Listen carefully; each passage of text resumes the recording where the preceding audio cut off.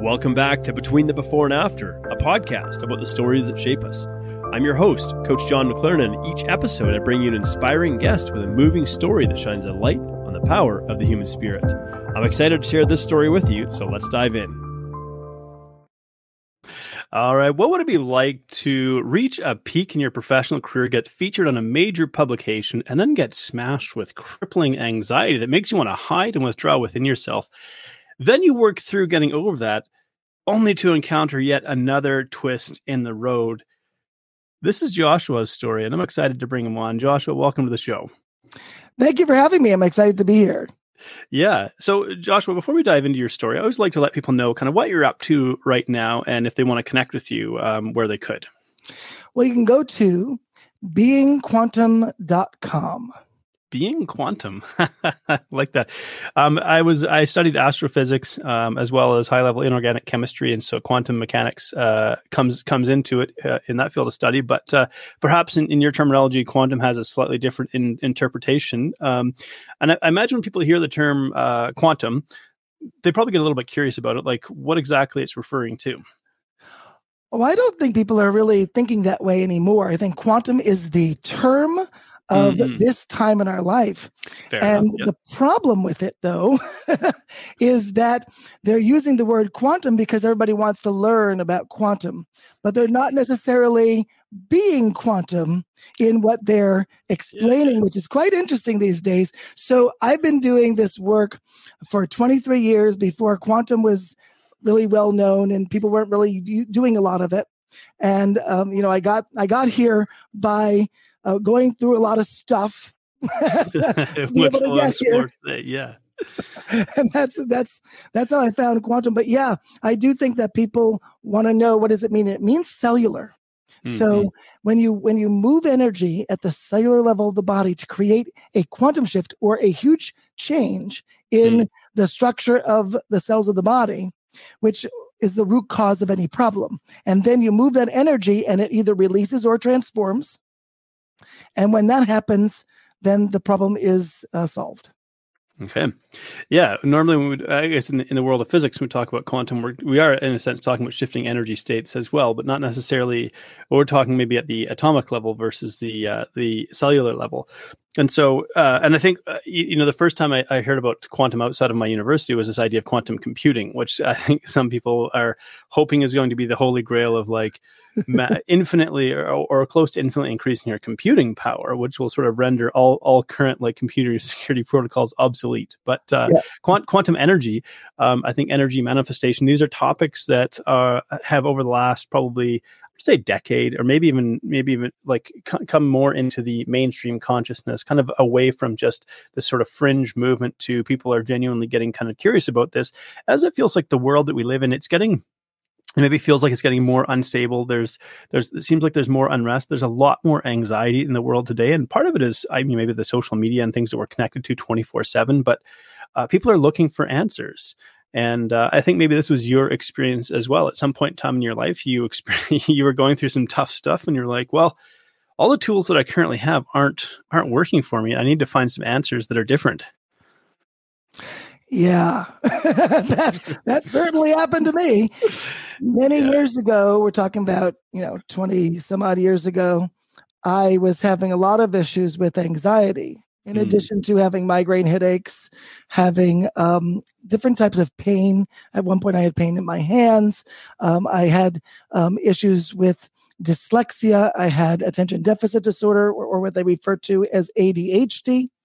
And I was having a lot of problems in my life. And when anxiety hit me, on top of the other problems that I already had, it was debilitating. There were some days that I wasn't even functional.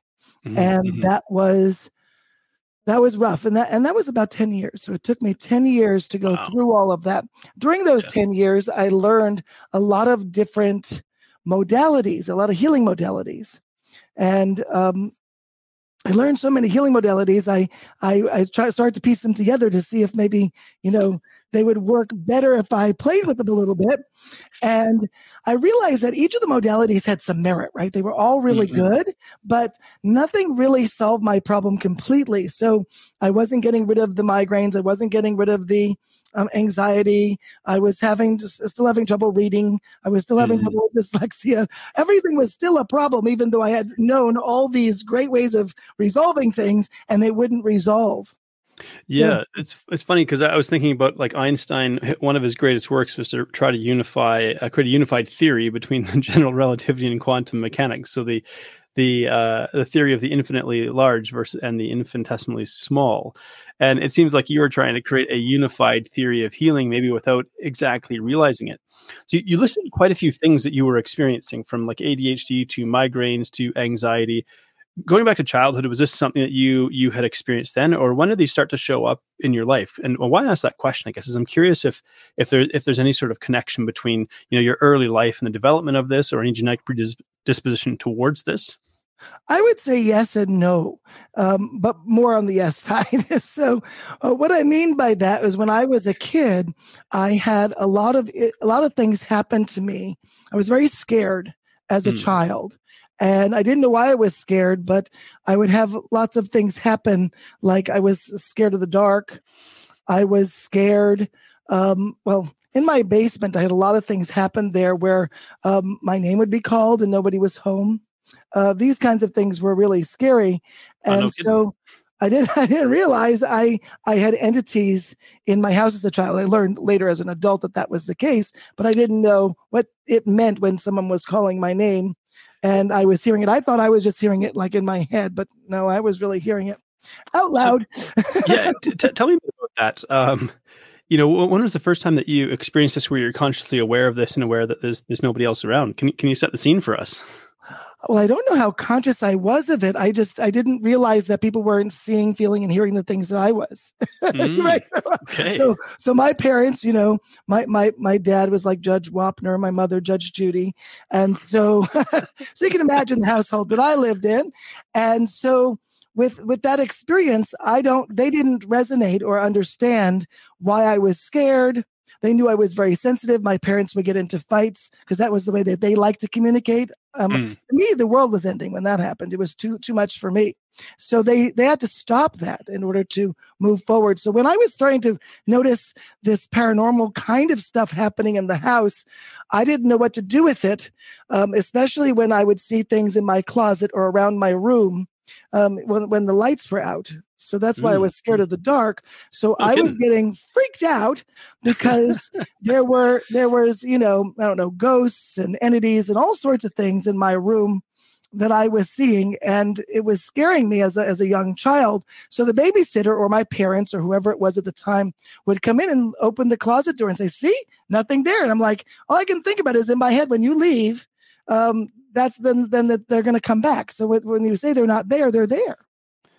So nobody understood me. Nobody understood that aspect of me, and I didn't have enough within me to explain that I was seeing these things. So it didn't make sense to me.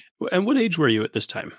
All different ages. I turned it off probably around age 12, but before that, I was seeing things all the time, feeling things. I was seeing. I guess I'm clairvoyant, right? So I would see all different things spiritually, but I didn't know what to do with them. So I just eventually turned it off because it was scaring me. But I still slept with the nightlight for a very long time. Right, and by turn it off, I guess you mean you just suppress it and ignore it to try to pretend that it doesn't exist, even though it very much still exists. Well, it goes beyond pretending. You can turn off the abilities, which is what I did. So I didn't have any ability probably from age 12 all the way until probably about 24 years old. Okay. And between that time, I didn't really have any kind of experience like that until I started to get really scared because things started to open up. So I started to get scared again, and anxiety would come up for me in my late 20s. And that hit really hard because it wasn't like, oh, I'm a little scared. It was like, oh, I'm freaking out. This anxiety was so bad. I didn't know, what was going on. I thought I was going crazy. But what I didn't realize was that 10 years that I was having, or 10 years plus, that I was having anxiety and all this difficulty was I had entities. Mm-hmm. It wasn't until I made this movie with Dr. Bruce Lipton and Bernie Siegel and James Oshman and Donna Eden, where we made them called The Ultimate Answer is Inside. Okay, The name as my book. And when we made the movie together, it was really a fabulous experience. But that's when I met somebody who told me I had entities. And when she told me that I had entities, I was like, okay, that's like TV stuff. This is not real. What are you talking about? That's like silly. And she's like, no, it's not silly. You really have them. And so she said she could remove them. And I'm like, well, okay, but I wasn't really sure I liked that idea either. Like what is this going to involve? Yeah. So I was into this. And this is quite fascinating to think about because, for a number of years, you kind of shut off this ability. And I wonder if did it affect your socialization or your social life kind of growing up, knowing that there's something different here, there's something different in me, did that sort of affect your ability to connect with other people? Well, there was always something different with me. that was for sure. I mean, growing up with a learning disability, so to speak, I don't identify with that today, but I went through my childhood with a learning disability ever since I hit third grade. And so, or really second grade. And then when I went into junior high school, I had left special schools. So I was in special schools, of course. And those schools helped me a great deal and brought me to learning levels that I needed to get to. But then my parents thought, let's try public school again. Right. Yeah. And they're thinking, let's see if you can handle it, we would save a lot of money, And for me, it would be a triumph that I would be able to succeed. But that didn't work out all that well for me. I was now in a special class. So there's normal people in other classes. And then Joshua was in the special class with all the people that are sort of like rejects. And so that wasn't exactly great for me for those 2 years. It was definitely a difficult 2 years. So after those 2 years, my parents realized it wasn't working and sent me back to New York City to go into a special high school. And when I did that, things changed. All of the bad stuff that happened in junior high school went away, and all the great stuff that happened in New York. I always loved New York. New York has always loved me. So being in New York was great to go to school there. But during those times, this is after I had turned off my abilities. I was really just dealing with this learning disability thing, trying to see, do I really have one? What's really going on? Do I take the medication or not? Kids were taking the medication. They were hiding the fact that they weren't taking it. Was I going to do that? There was all sorts of things that kind of, mind blowing during that time of my life. So I was more focused at that time on just dealing with getting stuff done. I went into high school after going through those 2 years, by the way, of, really learning nothing in public school. And then going to high school, they were like, well, now you have to do work. I'm like, what do you mean? I thought I'd just come and do nothing. And that was the way it goes. This was a lot harder than I expected. And I had to adjust to that. It took me a year to adjust. And so I was like one of the worst students, and if not the worst student in the class. And by the end of my third year, I became one of the best students in the class. And in addition to that, I went to visit a college earlier, New England College, and they had asked me if I could come now. And so I didn't do my fourth year of high school. I just went directly to summer school college and then continued to go on to college because I had done so well between the time that I was, not doing well and kind of failing to doing really awesome and helping other students as well. So it was pretty good. And did you have like an idea of, kind of where you wanted to go professionally at this point? This idea of what do I want to be when I grow up? I had no idea. Oh, that was a struggle. I kept telling my dad, Dad, I don't know what I want to do with my life. He says, that's okay. You have time. That was always the answer. So I was thinking, when I got into college and I didn't have a major the first year, that wasn't a big deal. But the second year, they expect you to say something. So I chose, at one point, I wanted to be an actor.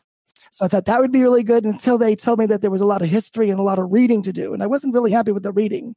A kid with dyslexia is not going to want to do reading here. Okay. So then I thought I could write because I learned how to write pretty well in school. Yeah. So I thought I could write. So I became a writing major. That didn't work out either because they gave the first class I walked into had 15 books.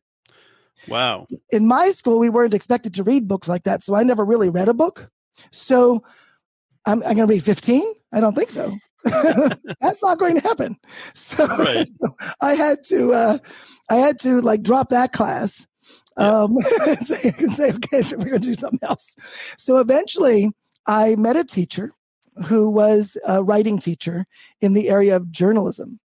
Okay. And that was more or less shorter writing, no reading. This is my thing. So I ended up becoming a journalism major. And because he really liked me, it was the obvious choice because I was going to be an education major at one time. Okay. Because I was, I was having trouble in school. Maybe I'd be a teacher and help students because I was already helping students. In college, I was going to the resource center, helping students with organization and time management. I was doing that before in high school. So now moving to college, I thought obviously being an education major would be great. Right, except for go ahead. I was going to say you have the intimate understanding of what it's like to struggle as a student. Yeah. And this just reminds me of an experience of mine. The first time I went into multivariable calculus, so I was doing high level mathematics, and I grew up in a small town, so I didn't have access to multivariable calculus as a study in my high school. And so I'd got to the first level of it. Then I got to this one, and this one kind of blew my mind.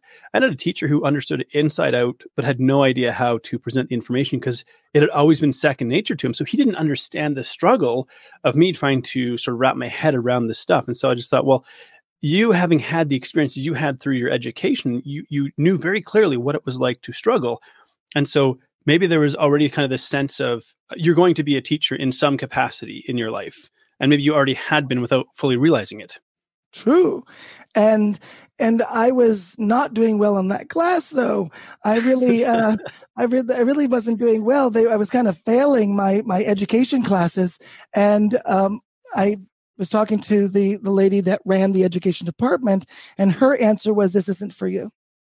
And I said, "Well, what do you mean? I want to help people and I want to be a teacher." And she says, "We're not going to recommend you to the state. So I really recommend that you go and find another way." So she made it very clear that she wanted me out. Okay.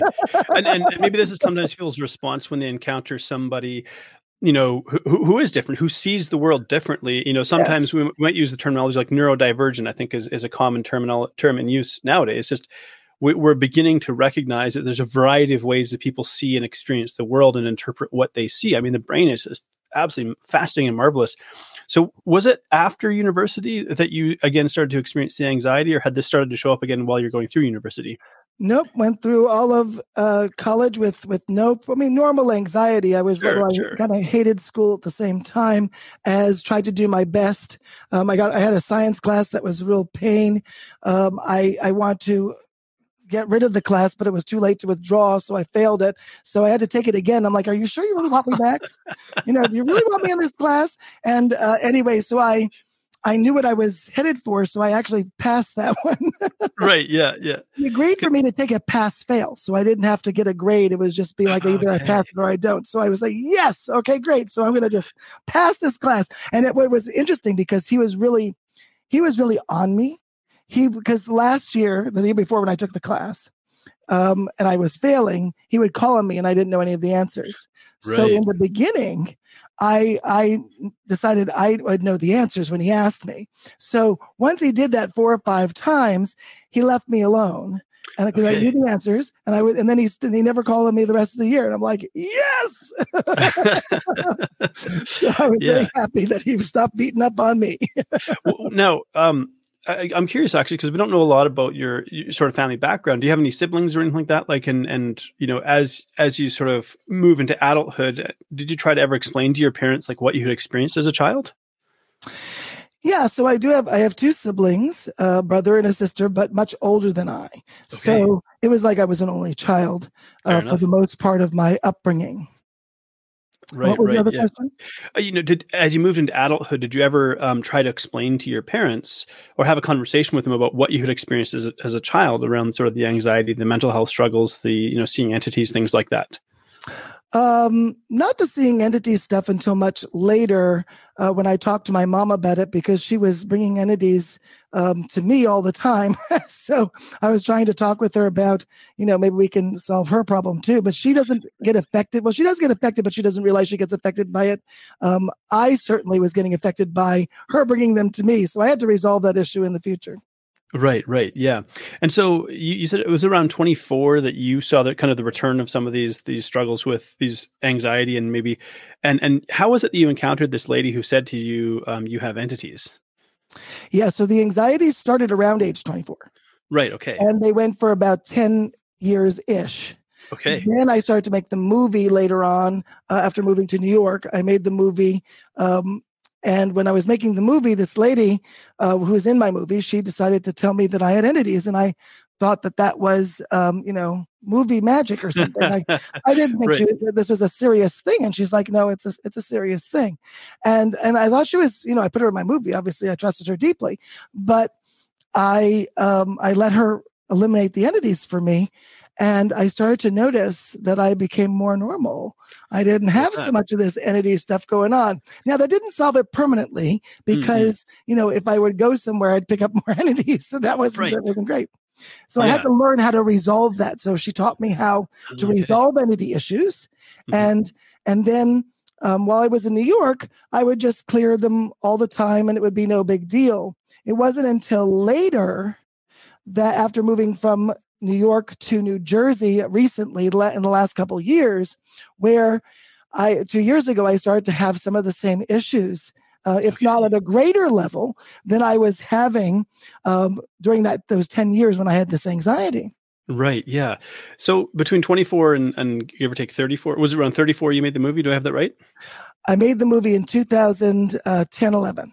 Okay. Well, it took me 5 years to make the movie, so probably was earlier than that I started, yeah. Yeah. So because I guess I'm curious, what did you start doing professionally? You mentioned like being a business coach at some point in time. I did a lot of things professionally.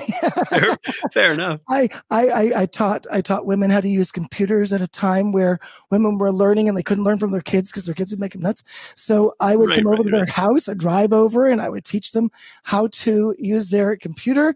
I was a graphic artist for a period of time. I was a website designer for a period of time. I was a professional singer for a period of time. I can go on and on and on and on. I baked bagels when I was a kid for a living. So I did lots of different things. So I have lots of different learnings and experiences. I probably have done more than one lifetime of stuff in this lifetime. So what's really fascinating about that is I was just recently watching a conversation between I want to say Malcolm Gladwell and another author who's actually a fairly prominent Canadian author, if I have it right. Anyways, the point of the discussion was they were talking about the difference between Tiger Woods and Roger Federer. And Tiger Woods was a golfer from the time he was like 3. That's it. Golf. Whereas Roger Federer played like every sport that he could. He wasn't just a tennis player. He got into every single sport he could. And that's part of the reason why it's believed that he had he excelled so well is because he had developed so many different abilities. And I guess the dots I'm trying to connect here is when you have this diverse range of life experience, I've actually had about 11, I guess I could call it genuine sort of careers or occupations over the course of my lifetime too. Sort of this journey of discovery, like what am I actually doing in life and what do I want to do with myself? So it sounds like you went on something kind of similar, but what this allows you to have is this really like sort of unique, diverse set of experiences and learnings that you can apply when you go to connect with people. And I think it also opens the door to you connecting with a wide variety of people as well because of that. Yeah, and you can see the same thing happened again. So I did a lot of different things in my life, but also with the healing aspect, I learned over 20 different healing modalities to try to get a good understanding of how I could help myself, because none of them really worked well enough to resolve my problem completely, because I didn't know that I had entities. So all the great stuff I was doing wasn't actually resolving it fully, but it was getting it better. I survived, right? I'm here to talk to you. So. Yeah. And so you mentioned the term entity, and this lady says to you, you have entities, and you go, what the heck is this? And probably people listening to this conversation, many of them are like wondering the same thing. Well, what do we mean by entities, and how would you define it? Because I think many people understand that we are metaphysical beings. We have a physical body, and then we have a metaphysical element to ourselves. Call it a soul, call it a spirit. There's something to us that is intangible, and it cannot be measured in a physical sense. So what is your understanding, or what at that time was your kind of understanding of entities, and how did you explain their sort of, I guess, appearance in our world? Well, entities in the movies are demons. Right. Okay. So not all entities are demons. So we can start with that. That's a very simple thing. That's reassuring. Yes. Entities, in a sense, don't have a real energy of their own. So they attach to you. Okay. They're disembodied energies, or like a parasite, or people that have passed. It could have been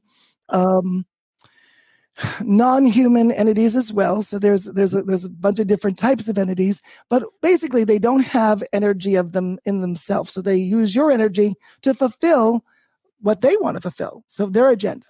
So they have a will and agenda as well. Yeah. Right. Okay. So there's also like this like spiritual, I guess, dimension, world, realm, where there are entities that have wills. And I'm trying to put the different pieces together here. So they themselves are trapped in this physical realm, but would like to be free from it, and are potentially using us, the physical beings in this world, to try to accomplish something to maybe free them from that. Or I think they're trying to accomplish something, and they're here on purpose. Okay. They want to be here to be able to attach to us and to be able to fulfill what their dream is. And so a lot of times they mess with your mind, and you think you're going crazy. It's like they bring up fears. They want to lower your frequency. I have a very, very high frequency, but when entities are around, they plummet my frequency. And so I have ways to counter that, but that's if you notice it right away. You may not notice that that's what's happening. So I'm able to resolve it once I realize it, and then that's fine. But I've come up with tools now beyond that where I don't even have to deal with entities anymore. Now, is this why it seems to happen like in the dark and in the basement? Yeah, well, in the dark is where you're more clairvoyant. So when in the dark, I can see things more clearly. And at night, if I just turn off the lights and I look into my room, I can see all sorts of things, ghosts and not entities, because they're not in my house anymore. But things like spiritual energies. I see visions, all sorts of things I can see in the dark. It's pretty cool. Well, it's interesting because I think when we deprive like some of our senses that we need to navigate the present physical world, when we, it's like, let's say someone who is maybe blind, for example, they develop very, very acute sense of hearing, and they use their hearing. And, I have a friend who is that. He had a brain tumor. It was removed, but it left him blind at 17. And he developed the skill of like sonar, like making clicks and being able to like navigate the world through like sonar, which is incredible. Wow. Yeah, so it's like this idea. Shout out to Kevin if you happen to be listening to this. But it's this idea that like when we take away like one of our senses, we can turn our energy and our focus to some of our other senses as well. And a lot of people think we have 5 senses, sight, smell, taste, touch, hearing, but we actually have quite a few more senses than that as well. And so, do you enjoy, spending time in the dark and sort of tapping into this clairvoyant thing, or is it something that it just kind of happens? Like, is there an intentionality to it? Well, now I'm much more skilled, so I don't necessarily need it to be dark. Fair enough. But I did at one point to try to understand why do I see like spaceship-like things flying in my room? Why do I see things that people don't see? So when I was a kid, I saw them and got scared. As an adult, I know that these things aren't going to hurt me, and it's all good.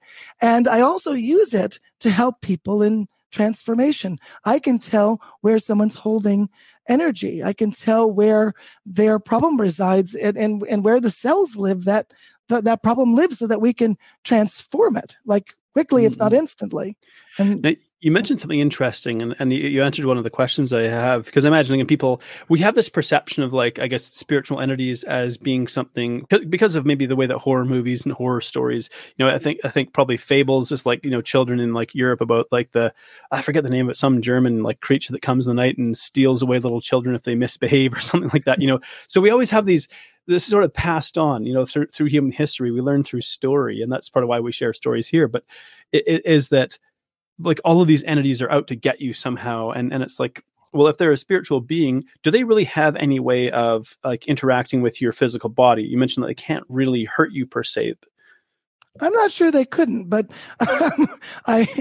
they definitely have messed with my mind, and have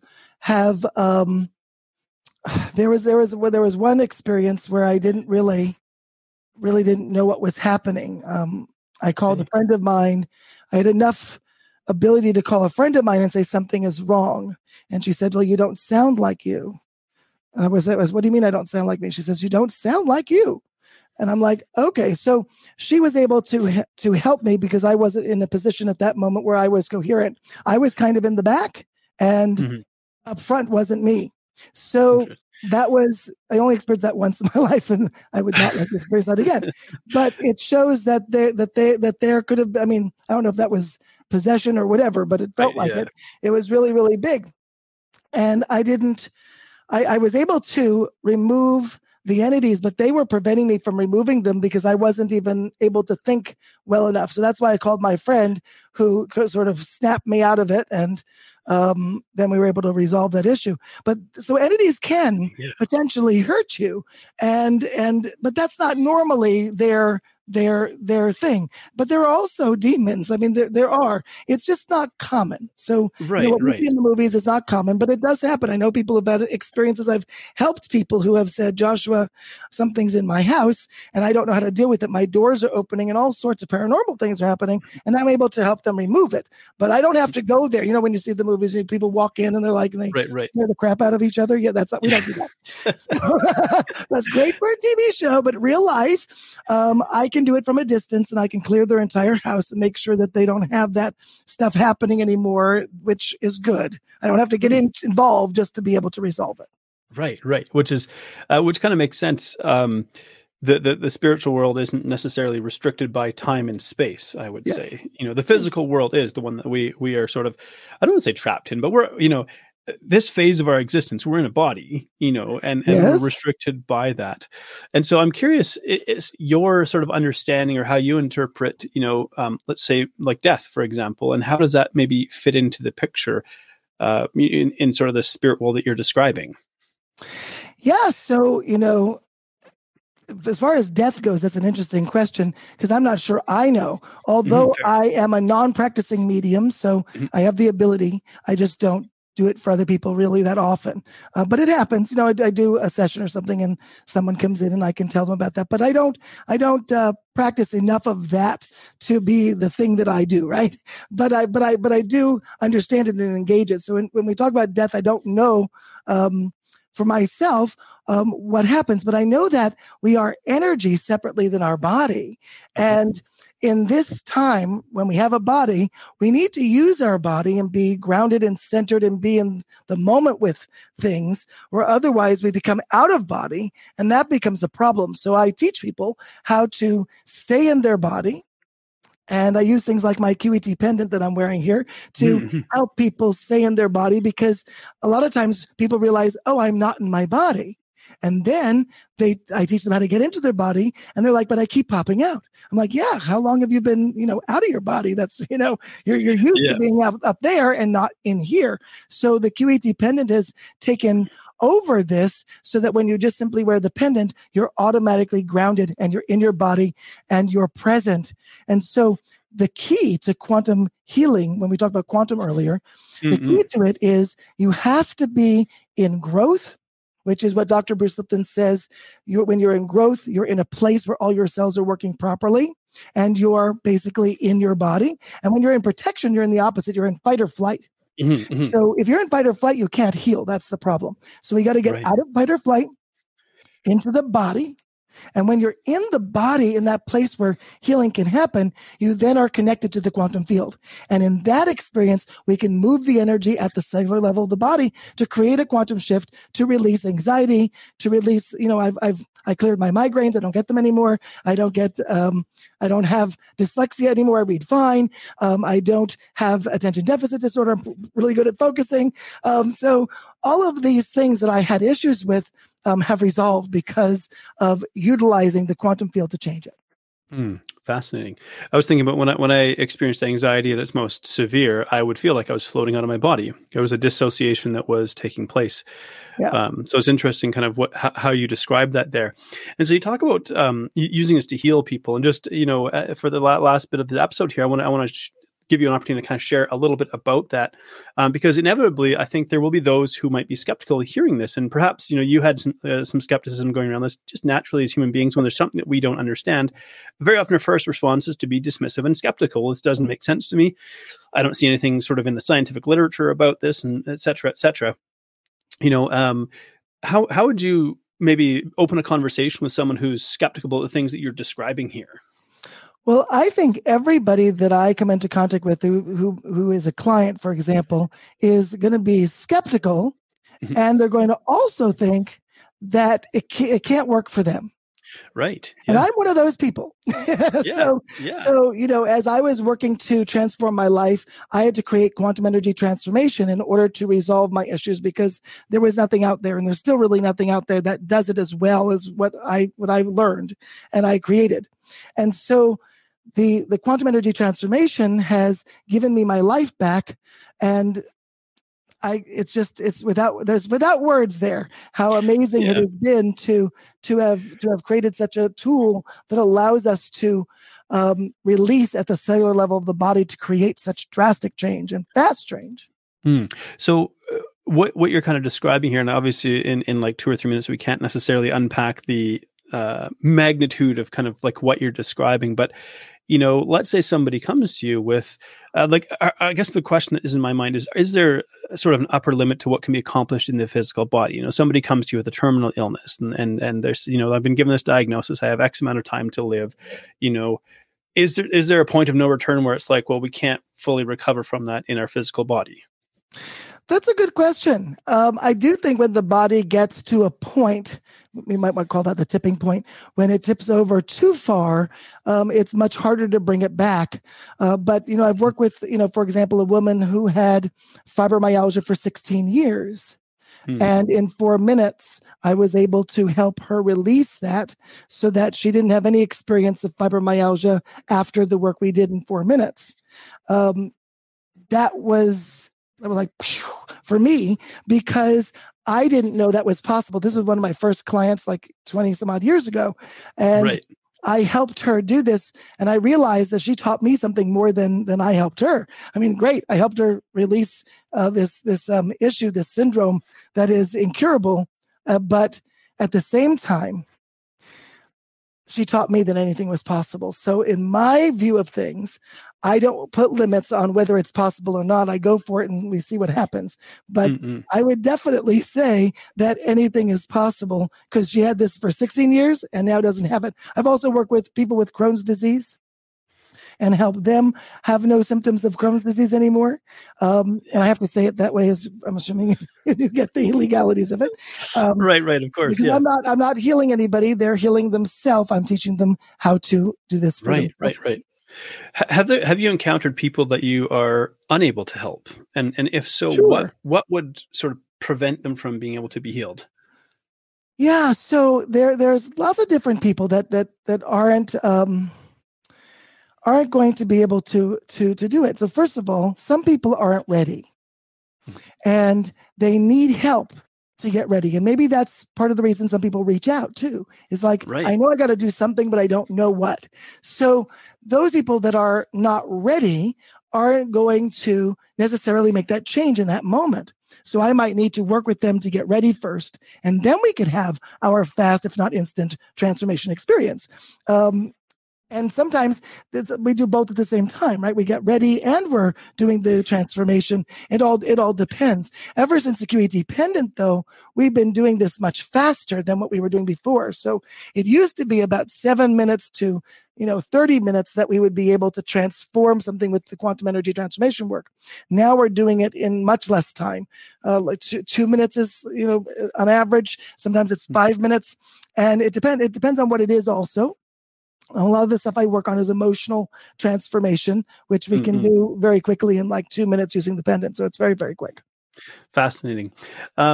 Well, let's ask maybe the big existential question, and because I'm curious what your interpretation is. We think about, like, if you travel around the world, you're going to find a variety of different worldviews and spiritual views to try to explain our existence in this world. In Asia, you might encounter Buddhism, and in India, you might encounter, there's a variety in India, but let's say the predominant one might be like Hinduism, for example. In the Middle East, you'll encounter Islam. And of course, in Europe, you'll encounter, Christianity, even if it's sort of like fading away, and same in sort of like the so-called Western world. And each one of these cultures has a way of describing what they believe to be sort of the ultimate benevolent power, or just the ultimate omnipotent power, sort of driving the universe.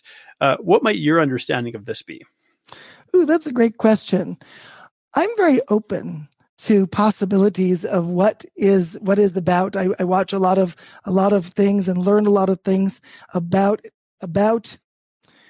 how it all works. But I don't pretend to be the expert of all experts on how it works, because I think there are lots of points of view. Now, I get a lot of information intuitively, and that's the information I trust the most.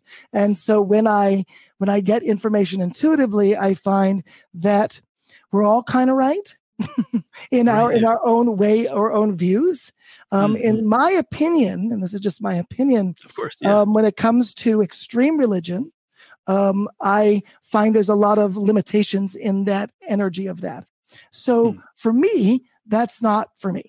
But I have worked with people who are extreme in their religion, and as long as they are open to work with me, I work with them. I've worked with very Catholic people. I've worked with very Jewish people. I've worked with just about everybody, really. But the thing is that the transformation happens from within. It is them who have the power to create the change in their life. And I think that's universal. And whether that, for some people, that also means God is a part of that. And for some people, it doesn't. And to me, the science and the spirituality come together to say the same thing anyway. And that was the whole point of me making a movie and writing the books, is so that people understand that we're all saying the same thing. And we all have this universal language called energy. And we can use that energy to transform our lives much deeper, much faster than you ever imagined. Fascinating. Boy, there's many more questions I could ask. There's so much to potentially explore in this topic. So we might just have to bring you back when I do my round of what I'm calling it round 2 discussions with people. That'd be cool. It's been so interesting. The thing that I'd like to ask every guest before we wrap up the show is if you could offer some words of wisdom to someone who's been listening to this conversation. What would you hope that they take away from this conversation? Well, first of all, anything is possible. So consider that anything is possible, I think, is really good. Also, people are experiencing all sorts of things. I've experienced a lot of things energetically and spiritually and all that stuff. And we have all these stigmas on things. You shouldn't be thinking this way. You shouldn't be feeling this way. All of that. Open up those possibilities and know that you are not alone. There are lots of people that are feeling, whether it's anxiety or depression, or whether you're having any issues.